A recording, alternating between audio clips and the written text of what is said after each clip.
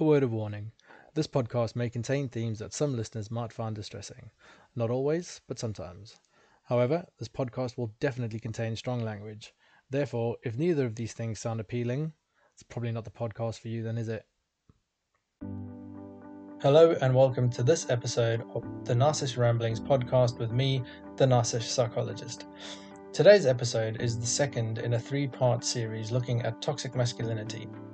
In the previous episode, we looked at the term toxic masculinity and examined, somewhat succinctly, I'd like to think, however you may hold different views of this, what masculinity is, what it means, and how this then related to the idea of toxic masculinity, with a primary focus being on the controversy and pushback that exists around the term. Ultimately, the main theme of the episode was me wondering what we would call toxic masculinity if, because we don't like the term, we didn't call it toxic masculinity anymore. If you're joining the podcast at this juncture and you are curious to know what the conclusion was, or you just haven't the fucking foggiest clue what I'm chatting about, please do go back to episode 2 and have a listen. This episode is likely to make more sense if you do. If, however, you are a die-hard fan, as die-hard a fan as someone can be with a podcast that's only 3 episodes in, and you're already up to speed with all things toxic masculinity related, then today's episode is going to focus more on the harm that toxic masculinity can create. And by harm, I don't mean the harm caused by those offended by the term, or who think that the term is having a negative impact on men. I have my own views on that, mostly that I think it's ever so slightly a bunch of bullshit, but that's my own personal view, and I'm aware that there are others out there who think that the term itself is having a direct impact on men and the way that men view themselves. My argument, as is laid out in the previous episode, is that this impact on men, if there is one, likely stems from a gross misunderstanding of the term, which is why I decided to dedicate some time in the previous episode to unpacking the term as best I could. Just to clarify, I'm not unsympathetic to the idea that some people think that the term toxic masculinity is potentially impacting men's view of themselves. What I am saying is that there is no definitive proof that this is happening. And by proof, I don't necessarily mean like experimental clinical trials or empirical research or anything like that, because, as I'll mention shortly, toxic masculinity is hard to conceptualize properly for experimental and research purposes.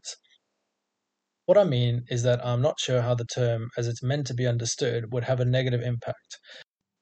But if there is a negative impact, it's my view that it stems from a misconception about what the concept of toxic masculinity is actually trying to highlight in terms of issues around our current socially agreed ideas of manhood. Because online, I am familiar with the rhetoric that toxic masculinity labels men as bad and locates badness within men, which is not the purpose of the conceptualization of toxic masculinity, but rather it's a commentary on society and the culture of manhood which forces or coerces or justifies men acting in certain harmful ways. Anyway, I'm getting into territory covered in the previous episode, so go check that out if you're interested. And despite being a skeptic about the supposed negative impact of the term that it could be having on men, I like to think that I have somewhat of an open mind and will, happily look at some good research or just some sound logic that proves me wrong if that ever comes along. But for now, the harm caused by toxic masculinity that I'm going to focus on is related to the harm inflicted upon groups and individuals by those who embody and live by the traits that constitute toxic masculinity. That being traits like endorsing beliefs about the benefits of and the use of violence, homophobia, sexism, misogyny, domination and bullying, and the suppression of emotion. Who does toxic masculinity harm and how? Before we get into this, I'd like to make some caveats, as I usually do. This discussion is all theoretical, and by theoretical, I don't mean that the harm being caused is only happening in theory. What I mean is that, as discussed in the last episode, the definitions and actions that make up toxic masculinity are not clear-cut, even though I tried to clarify this as much as I could. Therefore, if something is hard to define, it is also therefore hard to operationalize and test or conduct research on. As in, it's not possible to make any definitive empirically based conclusions about the harm of toxic masculinity because it is hard to directly and empirically measure the impact of toxic masculinity due to the issues in defining it. But what you can do is draw correlational links. But correlation is not causation, I hear you cry, and well done if you did. Firstly, most research in psychology is usually correlational anyway. And someone please fact check me on this if you want to, in that there is usually either a weak or strong association between two variables, but that causality can never be 100% determined due to the possibility of extraneous, i.e. unknown, variables that could impact on the outcome of an experiment. And so you would be right. Correlation is not causation. But seeing as we seemingly can't seem to agree on how to define and therefore operationalize toxic masculinity, because toxic masculinity is, based on gender norms for men that have just evolved over time and just are what they are, correlation, hypothesis, and logic are the best things that we have to work with. So that's what we're going to do. Obviously, I haven't sucked these harmful impacts out of thin air. I have read some books and I have read some articles to shape this episode, and I will reference them where relevant. But just know that none of what I'm about to talk about is something that's actually been proven by science or whatever. Again, the usual caveats exist. I'm not an expert. I've just read some stuff which I thought would be worth sharing. And as always, please look further into anything I say in this episode or in any of my podcasts to increase or expand your own understanding of the issues discussed. The first group of people that toxic masculinity impacts is possibly one of the more obvious ones, and that's women. I'm not a female, nor do I identify as a woman, therefore I have not experienced any of the things discussed in this section as a woman.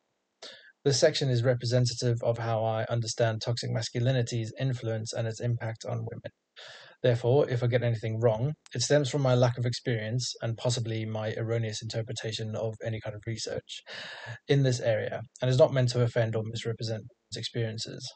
One of the things I'd like to do later on in the development of this podcast is I'd like to have guests, and I'd love to have a guest on this podcast to discuss this subject in more depth. But until then, this is what I have to offer, and I hope I do it justice. With regards to women and toxic masculinity, you are more often than not likely to come across discussions of toxic masculinity within the context of violence against women, and this usually revolves around discussions of sexism and misogyny. Sexism, in case you don't know, is discrimination against a person based on their gender. So technically it can go both ways, which is often the argument of most men's rights activists, but we'll get into that another day. But while sexism can technically be perpetrated against both genders, it is typically and more pervasively perpetrated against women. From what I have come to understand about masculinity and the nuanced differences between hegemonic masculinity and toxic masculinity, if you'd like to know more about these nuances, listen to the episode before this one. Sexism has developed as a consequence of the patriarchal nature of our current hegemonic form of masculinity, or the culture of the man box. In their paper, Hegemonic Masculinity, Rethinking the Concept, Connell and Messerschmidt write that hegemonic masculinity, which is basically the current most celebrated and honored form of masculinity at any point in time, culture, or context, exists solely in its position to oppress or dominate femininity, that being women. Masculinity has developed over time, and somewhere along the line, sometime in the 17th century, I believe, women and femininity came to be seen as lesser than men and masculinity. Now, I'm no gender historian, and I'm sure there is plenty of gender studies research that highlights when and how this came about, and that's a bit beyond the scope of what I want to discuss today. But it is worth noting that Connell's theory of hegemonic masculinity states that past and current forms of masculinity have existed in order to subordinate femininity and to celebrate notions of, I guess, what you might call patriarchal masculinity. Misogyny, however, is where I think notions of masculinity come into play more specifically. In the previous episode, one of the important distinctions between hegemonic masculinity and toxic masculinity was that hegemonic masculinity, or the man box culture of masculinity, are the rules for manhood, while toxic masculinity is the harmful and unhelpful ways in which men interpret those rules, which then shape their beliefs, attitudes, and actions. In part one of the series, I went through these rules of the man box. And the rules of the man box that relate to women are: real men are sexually dominant, real men have control over women, real men are providers and never carers. And so you can see how these rules lay the foundation for some men acting in some pretty shitty ways. Misogyny, as defined by the trusty starter reference Wikipedia, is hatred or contempt for women. It is a form of sexism used to keep women at a lower social status than men, thus maintaining the societal roles of patriarchy. The Wikipedia definition was taken from a book called Down Girl: The Logic of Misogyny by Kate Mann, which I've not read yet, but sounds really interesting, and is on my to be read list. So, misogyny. How is misogyny different from normal sexism, though? You might be wondering. About a year ago, when I started this Instagram account of mine, I discovered that sexism is best thought of as ambivalent, as in there are two contrasting ways of thinking about sexism, specifically sexism towards women. The concept of ambivalent sexism was first proposed by Paul Glick and Susan Fiske in about the 1990s. The two contrasting forms of sexism that exist are something called benevolent sexism and hostile sexism. Benevolent sexism is best thought of as a set of attitudes toward or beliefs about women that categorize them as fair, innocent, caring, pure, and fragile. Rather than being overtly misogynistic, these attitudes are often characterized by a desire to protect and preserve women. On the other hand, hostile sexism is most often associated with negative prejudice against and hostile views of women that are rooted in the belief that women are inferior to men. These definitions are taken from what I think are three journal or like editorial commentaries that are sort of just clumped together on one PDF, which I'll include in this episode's references and show notes. But I'm going to read a few paragraphs from one of the commentaries on hostile sexism written by someone called Tay Hack. Hostile sexism comprises beliefs that women do not belong in the workplace and are too sensitive and emotional to be in high status positions. A hostile sexist might believe that women who do enter the workforce will likely make excuses for their own incompetence by complaining that they are victims of discrimination. Hostile sexists also perceive women as weak and dependent and not able to independently handle life situations. Therefore, men need to be the ones in control.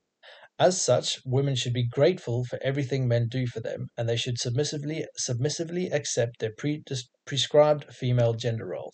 Such hostile sexist beliefs incorporate the idea that a woman's place is in the home and that women should be ones to cook, clean, and take care of the children. Another quote from Hack reads, "Another notion underlying hostile sexism is the idea that women use their feminine wiles to gain special favors from men. In this view, women use sex to tempt and manipulate men in order to achieve power over them. Women are perceived as whiny teasers who want to control men by using their sexuality. For instance, hostile sexists believe that women enjoy leading men on, but whenever men respond by showing interest, women delight in shutting them down and refusing their advances. Furthermore, hostile sexist views include the perception that once in a relationship, women will continue their attempts to control men by putting them on a tight leash." Now, if you're not familiar with incels and pickup artistry, this last quote is quite literally the underlying beliefs of those two sectors of what is known as the manosphere. However, discussions around the manosphere and incels and men's rights activism is something that I am saving for another day, so I won't go into it here. But if I've piqued your interest, though, do read a book called Men Who Hate Women by Laura Bates. It's grim, shocking, and disturbing, but is equally fascinating and a hugely important book in my view. So then, the key difference then between misogyny / hostile sexism and I guess you would call it general / benevolent sexism is the hatred or contempt for women, which could be argued fuel and are further fueled by toxic beliefs about women in a really unhelpful and unhealthy vicious cycle. But let me just be clear, like I am by no means saying that the beliefs endorsed by men who endorse benevolent sexism are great. After all, they still position women as weaker and in need of being looked after by men, which is still bullshit. But they are not necessarily fueled by this strong contempt held for women. within hostile and misogynistic beliefs. And it's this hatred and contempt, or I guess general disregard for seeing women as worthwhile individuals and valued human beings, that likely fuels toxic masculine behaviors that then primarily drives violence against women. Be it physical violence or psychological abuse in the instances of domestic abuse and intimate partner violence, murder, femicide, or sexual violence. As with everything, behaviors occur on a spectrum. Some behaviors can be more covert or implicit, while some are more obvious and overt. In this way, misogyny and hostile sexism does not necessarily result in overt and direct aggression towards women. But what misogyny does and has created and continually contributes to is the perpetuation of rape culture. 11th Principle Consent, a non-profit organization that aims to increase awareness and education around consent, developed an infographic called the Rape Culture Pyramid. See the further reading section in the show notes to see this pyramid. The pyramid highlights that rape culture, which is defined as a society or environment whose prevailing social attitudes have the effect of normalizing or trivializing sexual assault and abuse, is built on the foundation of men engaging in low levels of misogynistic behaviors that normalize sexual aggression towards women, which then only serve to then justify other men engaging in more and more prolific and harmful behaviors, which then justify even further harmful behaviors, and so on and so forth. So, for example, the pyramid suggests that rape culture kind of begins with the tolerance and acceptance of sexist attitudes, rape jokes, and locker room banter, and that this tolerance then permits the normalization and tolerance of catcalling, unwanted sexual touching, and stalking, the tolerance of which then permits and normalizes flashing and exposing unsolicited nude pictures, and so on and so forth. Which then, at the very extreme end, in some men's minds, justifies and normalizes more harmful sexual violence, such as, or even, ridiculously harmful sexual violence, such as abuse, the use of drugging, and rape. But I guess it's not just misogynistic beliefs that perpetuate rape culture, because there are many men out there who do not hold such, openly hostile sexist views about women. In fact, I would probably argue that if most men hold sexist views of any kind, they are more likely to hold the benevolent slash, general, in inverted commas, sexist views. Those views that women are seen as fragile and in need of protecting. And I guess most men are more likely to think of themselves as chivalrous white knights than anything else. So then, if hostile and misogynistic views aren't held by the majority of men, why does a pervasive rape culture still exist? Why haven't the men who don't hold these hostile sexist views done anything about it?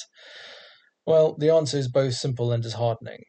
A culture that normalizes aggression and violence towards women, specifically sexual violence, exists because of other men's silence on the issue. As Mark Green puts it in his book, The Little Me Too Handbook for Men, men's overwhelming tendency to remain silent in the face of daily denigration of women supports the continuing normalization of sexual harassment and violence against girls and women. He also goes on to write. He also goes on to write that, and he says, "So let's be clear. No one is collectively calling all men rapists. What we're saying is millions of men are choosing to remain silent about the abusive behavior we often witness, and this allows for a culture that puts women in danger.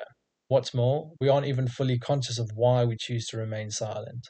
Man-box culture contributes to the normalization of sexual violence when it encourages men to denigrate women as part of our performance of masculinity. Even though millions of us don't agree with this behavior, we are conditioned to avoid conflict with other men when they do this. This is because the men who openly degrade women are primed to attack us as well. They are the alpha bullies of man-box culture, and the first rule of avoiding them is to avoid any defense of women."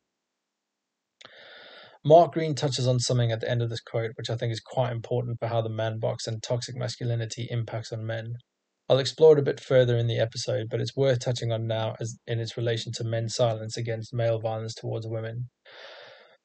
Mark Green notes that men are conditioned to avoid conflict with other men in relation to their behavior towards women, which is something he notes happens over time and occurs as boys and girls are socialized, as different. We are told that having girls as friends makes us sissies or wimps or even gay, apparently. And even though we might not hold hostile views of women, we are taught from very early on through societal norms, but also through what can easily be called bullying. Either casual bullying in the form of banter, quote unquote banter, by by our friends and family, or outright psychological physical bullying. That to defend a woman or a girl is a transgression against the rules of the man box, and we are liable to be swiftly policed back into line. So much so that we start to potentially internally police ourselves. We tell ourselves not to get involved. It's not going to make a difference anyway. At least we're not the ones being a sexist prick. But that doesn't help victims, really, does it? It might make us feel good, and it might ease our own conscience that we're not that guy. But not being that guy and letting that guy get away with whatever he's doing is, I'm sure some would agree, and certainly I would argue, just as bad. I'll end this section with one more quote from the book, which, if you have followed me for the past few months or have listened to my previous podcast, you will know that I recommend time and time again, but for good reason. Again, Mark Green writes, and the following is based on US statistics, but the point he makes is still pretty noteworthy. He writes, imagine 10 women you know personally. Statistically, 2 of them are likely to be rape survivors. Which 2? We don't know, do we? Now imagine your child's, or any child's classroom. Picture any 10 of those little girls. Which 2 of them will be rape survivors? Are we there yet? Are we feeling a little sick? Because this is a place men need to get to on the question of the Me Too movement. If men want to really and truly help, the central challenge we must collectively address is how we are trained from an early age to normalize a whole range of lesser acts of sexual violence and abuse against girls and women. The next section of those harmed by toxic masculinity focuses on men. But this is divided into 2 parts because there is, I suppose, nuance to how men are affected. Because hegemonic or man box culture has rules that only some men can achieve, but it also differentiates between hierarchies of masculinity. Therefore, the next section will focus on men in general and how rules of our current man box culture impact most men negatively through toxic masculine behaviors, while the second section will focus on how toxic masculinity affects men who fall into certain marginalized and oppressed populations, specifically the LGBTQ community and men of certain color or certain classes. As noted earlier, the impact of toxic masculinity is most often considered within discussions about aggression and violence towards women. Far less discussed and often overlooked is the impact that hegemonic and toxic masculinity has on men. Some of this section is based on bits I have read, but other bits are, anecdotal, relate to either my personal experience or my experience as a clinician through discussions I have had with men about their life's difficulties and how these difficulties have been influenced by ideas of what it means to be a man. I'm also aware that what I might say and how I might think about things comes through a very white Eurocentric lens. I can't help that, but what I've tried to do is think about things as broadly as I can while adding as much nuance as is possible without necessarily homing in on specific areas too much. So, yes, I will speak in generalities. So, some of what I might say might apply to most men listening, or to any men you might know of if you don't identify as a man. But some of it might not. So, I invite you to take what you will from this, but also to use what doesn't apply to you to reflect on how those particular effects of toxic masculinity might affect men that you know.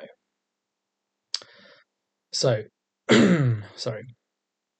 So another rule from the man box, but one that impacts men specifically, is that real men don't show emotions. And in the book Is Masculinity Toxic? Andrew Smiler writes, masculine norms discourage men from expressing or examining their feelings in depth, and instead encourage men to have a stiff upper lip and play through the pain. This results in many men grappling alone with a problem they are unable to solve. So pretty much from a young age, boys are told that they don't cry, or big boys don't cry, more specifically, and that we are meant to be strong and tough, which is another rule of the man box. We then learn to suppress our emotions, But not only that, but due to the way that boys and girls are socialized, girls are encouraged to be girls are encouraged to be more emotionally attuned, which is based on the idea that women are supposedly biologically more nurturing and empathic than boys, and that boys are more doers and fixers than carers and feelers. Um, research suggests, however, and here I quote from a paper called Brain Development and Physical Aggression by Lisa Elliott, the fact that prepubescent boys across diverse cultures act in nurturing ways towards younger children shows that males' potential for empathy and caregiving is as quote unquote innate as their potential for aggression. So we'll come on to that bit about aggression in a little while. But what that quote highlights is that boys can and do act in nurturing ways towards each other. However, Mark Green writes that one of the things that man box culture does well is suppress boys' and men's relational capacities for empathy, which he puts as no accident. He further writes that it is the suppression of empathy that makes a culture of ruthless competition, bullying, and codified inequality possible. It is in the absence of empathy that men fail to see women's equality and many other social issues for what they are: simple and easily enacted moral imperatives. Empathy is our capacity to perspective take, to put ourselves in the shoes of others, to think about what things might be like for another person and help us make social connections on a meaningful level and not just not in just a superficial sense.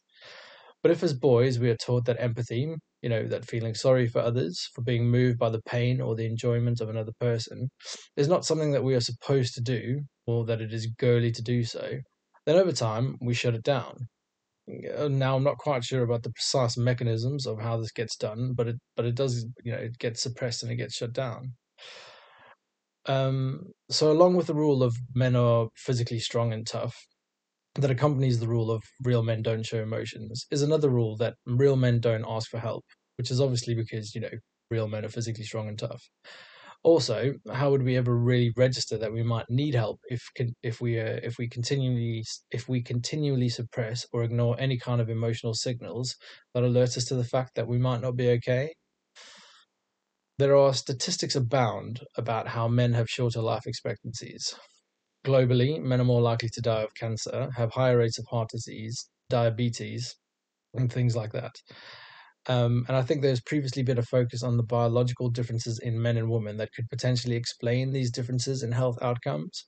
But the more and more we are coming to understand that there is actually very little difference between men and women on a fundamentally biological basis, and that there is even an expansion into what we know as the sex binary. Biology does not always account for these poor health outcomes. Obviously, I'm not talking about the fact that if your parents have poor cholesterol or have any kind of illness, because if they did, then there's a higher likelihood that you would have bad cholesterol or develop whatever illness it is that they have, because that's passed down genetically. What I mean is that there are no fundamental biological differences between the sexes, other than in sort of the development of reproductive organs or external physical attributes, to indicate that men should be dying younger. More and more thought is being given to how men are socialized, how, as noted earlier, for men to seek help is to be seen as weak. And God forbid you should want to make sure you're healthy and fit to try live longer. No, that shit is weak, bro. But it's not just disease that kills us. We men are also more likely to kill ourselves. Most statistics that are available for the rates of male suicide put us at 3 to 4 times higher rates of completed suicide than women. And it's my view that suicide is the combination of all three of these interlinked rules of the man box taking effect. So we suppress and ignore our emotions, but we struggle with them when they do show up, because inevitably they do. We can push. There's this metaphor about taking a beach ball or a football or whatever kind of ball you want, and trying to hold it underwater. And guess having that battle with holding a ball underwater. Eventually, the ball will get free and it'll pop up. That's pretty much like how we try and suppress emotions. No matter how much we try and push our emotions under the water, at some point they'll find their way to the surface. Okay, I've lost my place now. Oh, yes. But because we want to be seen as tough, or rather not to be seen as weak, and to give the illusion that we are okay, or because we don't know how to say that we are not okay, because we aren't really sure anyone will listen, we don't seek help. According to the Mental Health Foundation website, only 36% of referrals to talking therapies are men. And this is not to say that talking therapies are what will stop men from killing themselves entirely, but it does highlight that men are not accessing the potential help available. Now, I don't want to dismiss the systemic and social barriers that exist for people to access talking therapies or mental health support in general. And I'm not saying that all men's issues are going to be solved by just rocking up to therapy. The factors that influence a person's decision to complete suicide are massively complex and can range from job loss to career pressure, relationship difficulties, substance use, which is something we'll come on to in a second, socioeconomic status, and lots of other things. But it seems that the idea of not looking weak, as well as not being able to recognize when we are struggling with our mental health, potentially adds another barrier to being able to ask for help. But it works both ways, right? In order for somebody to talk, they must have some sense that somebody else will listen. But the man box and hegemonic masculinity tell men that they don't show emotions, and therefore others may not react. Others may not react well or know how to react if and when a man does decide to open up. Choosing to open up and talk about shit is going to take courage and it takes a certain amount of vulnerability, something that men will likely struggle with and something that they might not necessarily be wholly comfortable with. So if that happens, men need to be listened to, not shunned or shamed or told to man up or harden the fuck up.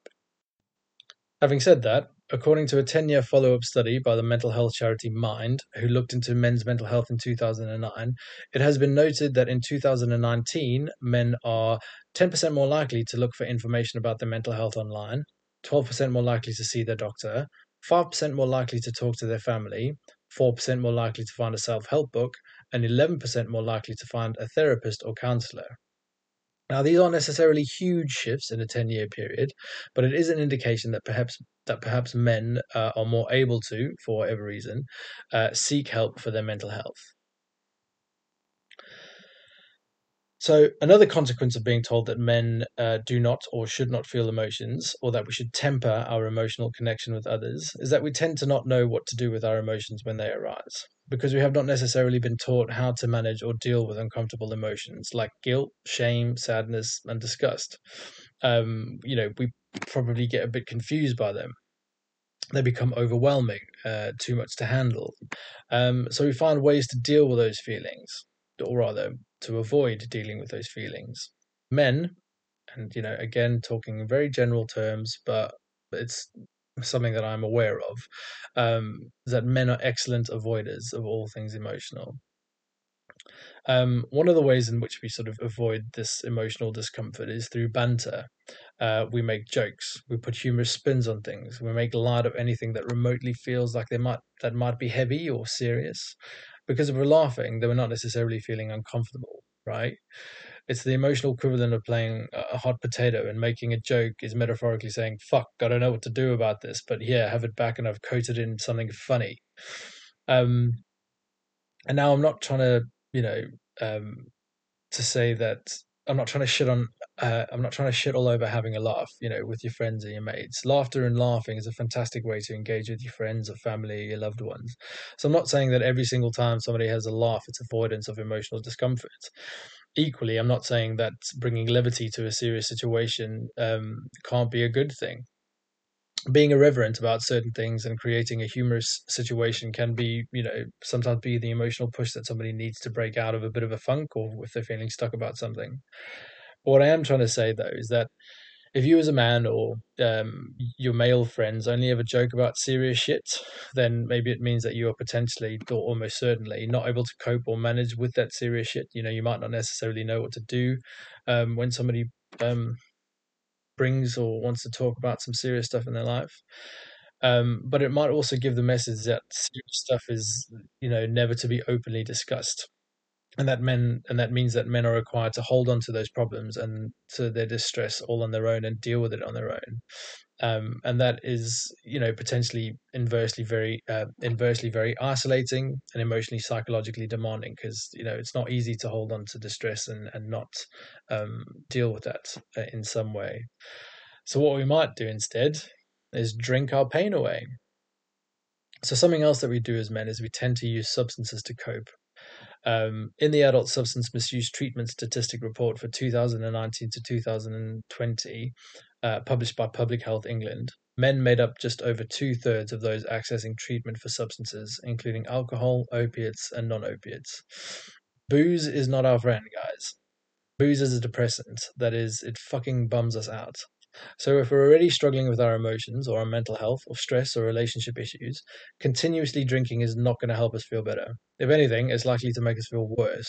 And because we can't talk about how we're feeling and offloading some of that shit, we just end up drinking more, and around we go. Ironically, though, in the book Is Masculinity Toxic?, Andrew Smiler notes that one of the reasons that pubs became so popular with men was because it gave them opportunities to socialize outside of work, which, if you've listened to the first episode, was important because during the industrial age of the 70s, again, sort of part of that episode is an interesting insight into how the industrial age is probably the catalyst for a lot of stoicism and sort of emotional disconnection that is experienced in men.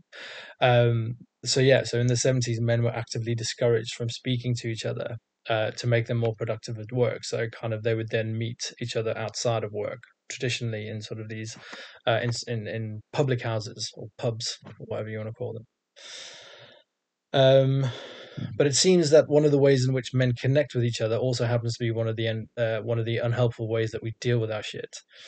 But I am aware that meeting your mates in a pub for a swift on is still pretty common practice, as opposed to maybe going for a mindful walk in nature or whatever, which might be slightly less damaging to our health.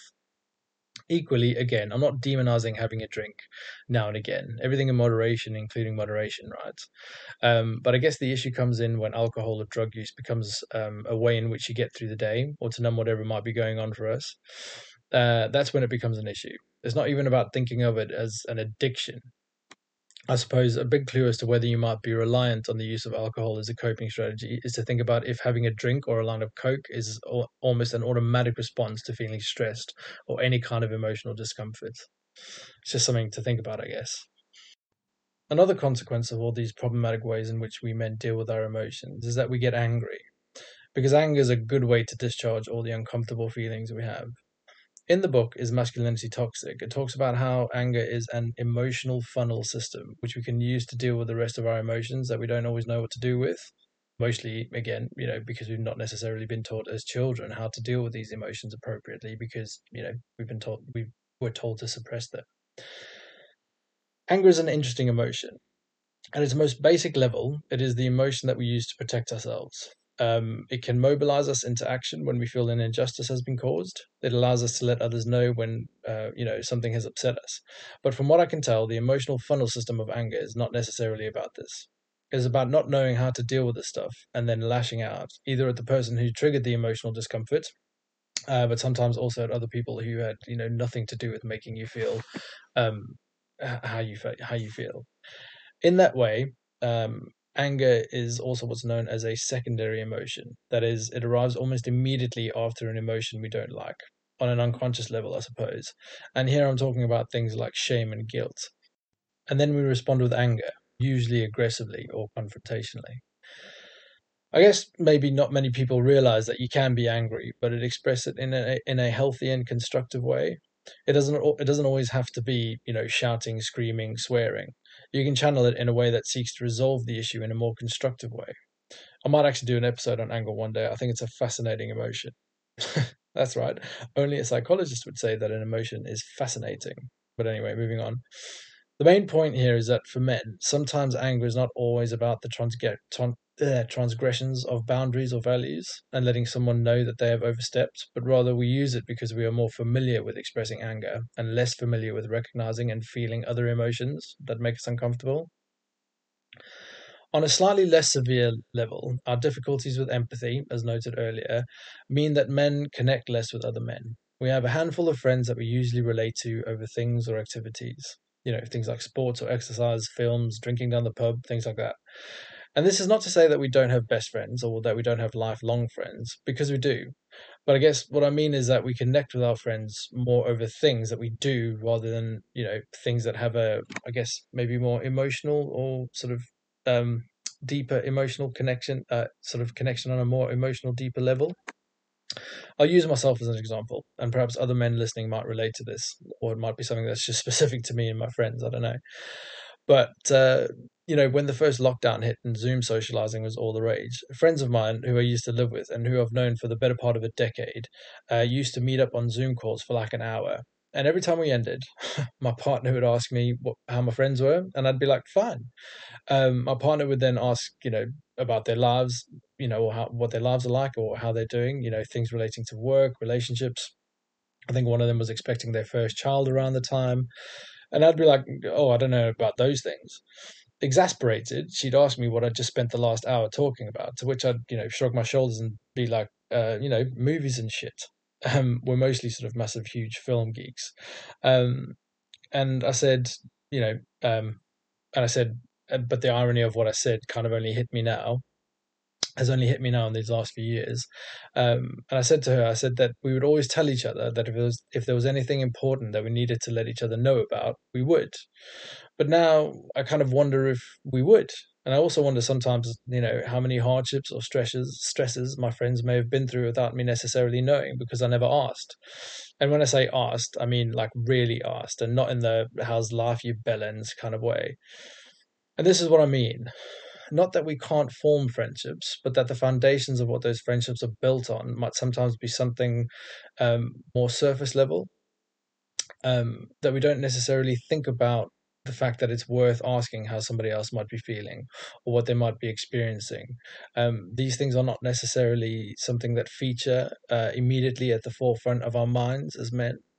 The model of those friendships then potentially translates into the lack of ability to be open about the more shitty side of things in life more broadly. Because if you can't be open with your friends, your closest comrades, those who you choose to spend your time with, then it's probably unlikely that you'll be open to others in your life. This impact of empathic suppression also means that we connect less with women. It impacts on our abilities to form healthy and wholesome relationships with romantic partners. Again, as an example, I'll use myself. But for a long time, like a long time, I was so wary of talking about being in love for years. And I guess as a way to seem cool, I guess, or maybe somewhat edgy, or who the fuck knows what I was trying to do at the time. But I often talked about the fact that I didn't believe in love, that instead of falling in love, I believed that we rather find people who we can tolerate. I even said this kind of shit in the early years of dating my partner, so you can kind of imagine how fucking great I must have been making her feel at the time. You'll be glad to know that I've grown the fuck up, and I definitely don't think this way anymore. But even as someone who considers himself like a nice guy, or in touch with their feminine side, whatever the fuck that might be, this was how shallow my engagement was with emotional connection. Furthermore, the suppression of empathy means that we as men prioritize our own needs potentially over the needs of others. It means that we're not necessarily always the best at seeing things from other people's perspectives. And I guess this is why men are sort of like doers and fixers, because we tend to attend less to the things that require um, more emotional or relational connection. On a more severe level, our lack of empathy is possibly what contributes to our violence towards women and each other. Lack of empathy has long been an area of risk assessment with violent offenders and often factors into treatment plans for rehabilitation. Often with a focus on victim empathy, which focuses on affective empathy, so how somebody else might feel emotionally. So, for example, how an offender's victim might have felt at the time an offence was committed. I'll be honest, there is some contention about whether victim empathy work should now be included in offender rehabilitation, as in, like, is it fair to ask somebody to have empathy for their murder victim if the victim was abusive? Seems somewhat unethical, but perhaps is, a discussion for another day. But increasing empathy is still a key factor in offender rehabilitation, and often focuses instead on trying to help offenders increase their ability to perspective take and increase their cognitive empathy. So, being more able to put themselves in someone else's shoes and think about how their actions might have impacted on, somebody else or the people around that person, a bit like a ripple effect. So, alongside this, and once more in line with the idea that real men are tough and strong, men are socialized to engage in more violent behavior. So, did you hear how I phrased that? I said men are socialized to engage in more violent behavior. So, there has been a long standing and I believe still fairly pervasive view that boys and men are inherently more aggressive. The theories for this relate to evolutionary and biological determinism. That is, we evolved from cavemen, hunter-gatherers, who used violence and aggression to survive and thrive, and essentially become top of the evolutionary food chain, and which is supposedly how we've come to be the dominant species today. Additionally, there has also been a pervasive myth that men and women have typically gendered brains, that men have higher levels of testosterone and bigger amygdalas, so the area of your brain responsible for emotional processing. As mentioned in the previous episode on this topic, the books The Gendered Brain, Testosterone Rex, and Humankind are great resources to put to bed these notions. However, if you don't have time to read 3 fucking books, the paper I cited earlier, so the Brain Development of Physical Aggression by Lisa Elliott, is a great paper to read on the subject. The takeaway message from the paper is that while there might be some slight displays of more boisterous behavior seen in boys, like rough and tumble play, potentially influenced by prenatal testosterone, the research of which on this in humans is inconclusive. And here I quote from the paper: Hormones can bias this developmental trajectory in boys, but they do not, in and of themselves, fix brain circuits for life. To become chronically aggressive, one must have fighting partners and an environment that can tolerate or even encourages such behavior. Such fighting, in turn, affects brain development in ways that likely facilitates aggression later in life. So, boys and men are not born inherently aggressive. We are pushed towards being that way through a long held belief that to be a man we must be tough and strong, and that one of the best ways to do this is to dominate. Dominate women and other genders, but also other men. And there are many ways to dominate, for example, through intellect and skill in like the workplace, educational institutions, through socially, through having friends or sort of attractive girlfriends or whatever, or materialistically, like, who has like a fucking nice suit or a fancy car or whatever. But I guess one of the easiest ways to dominate, is, if all of those things fail, is through aggression and violence. From the book Is Masculinity Toxic? Andrew Smiler writes, violence provides a method of gaining status or respect by literally beating one's opponent and thus moving up the dominance hierarchy and potentially proving oneself to be the alpha male. He adds, the acceptance that violence is an integral part of enacting power is a key reason men's lives are shorter than those of women's. Men kill at a notably higher rate via homicide and what could be a clearer indication of power than killing. In most cases, the vast majority of victims and killers are young men, aged between 15 and 39. In the USA, for example, 75 to 80% of homicide victims each year are men. So in the UK, according to the latest figures from the Office of National Statistics, the percentage of men killed by homicide between March 2019 and March 2020 was 73%. So not only are men dying younger because we have difficulty in seeking medical and mental health support, but we are also literally just killing each other too. Smiler further highlights how socialized pressure and need to dominate also influences the rape culture against women. He writes, overpowering a partner to convince or intimidate them to have sex can also provide status because the man can claim another sexual conquest and burnish his credentials as promiscuous.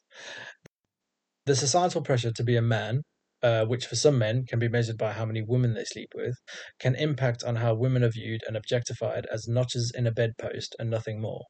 This further dehumanizes women and increases the chances of some men committing acts of sexual violence against them. That shit is fucked up, man. Bullying is also something that men do to each other. I mentioned this earlier in the section about male violence against women, but it bears mentioning here again. Bullying seems to be part of the fabric of being a man. Now, I'm aware that bullying is not necessarily a gendered behavior, and anecdotally, I know women can bully each other too. Trolling on Mumsnet comes to mind, which, thinking about it now, is something that I would like to discuss with a guest one day. But once more, in his book, Mark Green talks about men's collective trauma, which I found to be an interesting phrase. So he writes, "Men are in crisis. We are collectively traumatized and often deeply isolated." And it got me wondering what he was talking about. So I read the book again. I picked up that he talks about men being bullied, policed, kept in line through domination of one another, and for the purposes of making sure that we don't transgress the rules of the man box. But more interestingly, and I guess I'd never considered that, bullying could be so pervasive so as to potentially have a traumatic impact on a whole collective of people. I guess in principle, I understood that persistent bullying can take a toll on a person. I was bullied at school to some degree, and it's, left some impressions, to say the least. But I guess I'd never quite envisioned that bullying could have such a collective traumatic impact. And this might not be even what Mark Green was talking about, but I did do some research. And while I don't want to get into this too much here, because I think I want to do an episode on this topic in and of itself, there is a very interesting paper called Bullying, Victimization, and Trauma, which was published in 2021 by somebody called Thormod Idso and, et al. And basically, the paper details how bullying, which is primarily perpetuated by boys and men, can have a long-lasting trauma impact that could meet the criteria for complex PTSD presentation, which is fascinating. When I say fascinating, I'm sorry, I find the awful things that human beings do to each other continually fascinating. I guess that's why I'm in the job. And I guess it's also why I'm like, nice-ish. But anyway, bullying ties into this next sort of section of the episode. There is another collection of men who are affected differently by, I think they're affected differently by hegemonic and toxic masculinity.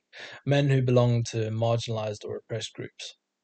So initially, I'd planned for the section to be a bit longer than it is, but I've decided not to delve into this as deeply as I wanted to for several reasons.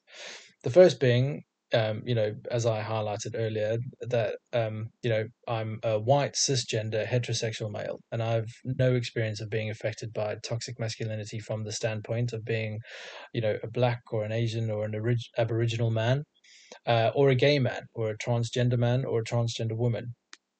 The reason I include both trans men and women is because I wonder if the experience of transition from either gender might have its own unique experiences in terms of the impact of toxic masculinity. But you're not a woman, and you have no issue chatting about toxic masculinity and how it impacts women, I hear you say. And, you are right, I did.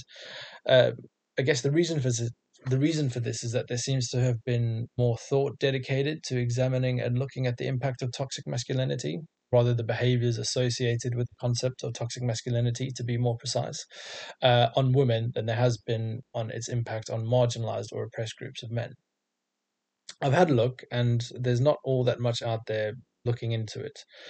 I'm guessing if I did like a systematic review, I could probably find some, but I don't necessarily have the time to dive into that as much as I wanted to. Therefore, I don't necessarily feel able to do this section as much justice as I would like. And I guess, as I've said throughout the episode, what I would like to do is I'd like to get guests to talk on about their experiences of toxic masculinity, and I suppose speaking to men from this population of people is something that I'm quite keen to do. But what I will comment on from a sort of more academic standpoint, though, is that Connell, who first put forward the idea of hegemonic masculinity, noted that alongside subordinating and dominating women, hegemonic masculinity also seeks to subordinate and dominate other lesser forms of masculinity, which are called, surprise, surprise, marginalized and subordinated masculinities. So marginalized masculinities, as defined in Is Masculinity Toxic, includes support for the hegemonic form of masculinity combined with the least ability or willingness to adhere to its norms, as well as its lowest level of cultural benefits for being male. Furthermore, marginalized masculinity is enacted by men with the least ability or willingness to meet the hegemonic definition, but who still respect the masculinity hierarchy. This includes men from tolerated minority groups and lower class men in low level service positions. And this is an interesting end to the quote. Nerds have long been the icon for this form of masculinity. So, basically, what I can derive from this is that the rules of the man box, hegemonic masculinity, were laid down by those men in a position to make, to make the rules of what it means to be a man, which, as I guess history dictates, has predominantly been white men with money. Therefore, they kind of set the bar. And anyone else who is not white or not rich who wants to try and attain those levels of manhood or masculinity, I guess they can try if they wanted to, but will likely not be successful. So therefore, um, and on that basis, those sort of men who fall into that marginalized category of masculinity would be seen as lesser men or less important or regarded as not necessarily in the same category as the men who laid down the rules, I suppose. So therefore, it seems that racism and classism are toxically masculine products of the man box. So subordinate masculinities, and again I'm quoting from Is Masculinity Toxic, have notably different definitions from the hegemonic form and are actively discouraged by culture. Discouragement may take the form of social prohibitions or laws. So linked to this, and one of the final rules of the man box is then that real men are heterosexual and hypermasculine. As such, anyone who is not heterosexual, cisgender, I guess, is then considered to be subordinately masculine and is therefore subjected to either sort of homophobia or transphobia, which I guess, could be thought of as two more toxic manifestations of the man box or hegemonic masculinity. So then, in a nutshell, to adhere fully to the ideals of hegemonic masculinity, one must be white, rich, heterosexual, and cisgender, be dominant over other men and especially over other women, and willing to use violence or aggression to assert and maintain your dominance. Along with this, you must be stoic and never show emotion unless it's anger, and you can never ask for help, because to ask for help is to be seen as weak. And to consistently adhere to the ideals of hegemonic masculinity, you may need to engage in harmful, dangerous behaviors and endorse harmful, dangerous beliefs, which could include misogyny, racism, classism, homophobia, and transphobia. This is essentially, as far as I can make sense of it, what toxic masculinity is and why it's so very harmful. Well, that's it. That's my deep dive into the harmful effects of toxic masculinity. I say deep dive. I understand that this has both been a whistle stop tour, but I've also talked about a lot of shit in one go. So I hope I've managed to make some sense, and I've really tried to capture as much nuance as possible within the time frame of this episode. But it is also entirely possible that this has been just a solid shit show of nonsensical drivel. And if it has, I really apologize. But I guess in the next episode, what I'm hoping to explore is the other side of all of this. So, how we as men can work towards a new ideal of masculinity, which is something that I'm, fully aware of is being worked on by a number of men anyway. So, it's not something new, it's not something revolutionary. I guess I just want to sort of take some time to think about the other side of the coin of how we move forward. I want to try and bring some balance to, I guess, what maybe has felt like a quite heavy topic, but one, I guess, that I hope you would agree requires some thoughts and, maybe some critical analysis. So, if you've enjoyed this episode, and I use the word enjoy very lightly because it's possible that you fucking maybe have not enjoyed this at all, please let me know. And And if you'd really like to, please subscribe or rate the show. And if you really want to, just leave a comment, so to let other potential listeners know about how good or shit the show is, I suppose. And as always, you can find me on social media if you want to discuss things further. On Instagram, I am the Nice-ish Psychologist. On Twitter, I am the Nice-ish Psych. You can also email me at the Nice-ish Psych, all one word, @gmail.com, or you can sign up to my blog page at Substack. I guess you could just search the Nice-ish Ramblings podcast and Substack on Google, and I'm sure I'll pop up. Otherwise, it's on my Linktree on my Instagram page. But yeah, anyway, that's enough bullshit from me. Go and enjoy the rest of your day, or not, whatever, no pressure. I'll chat to you later. Cheers.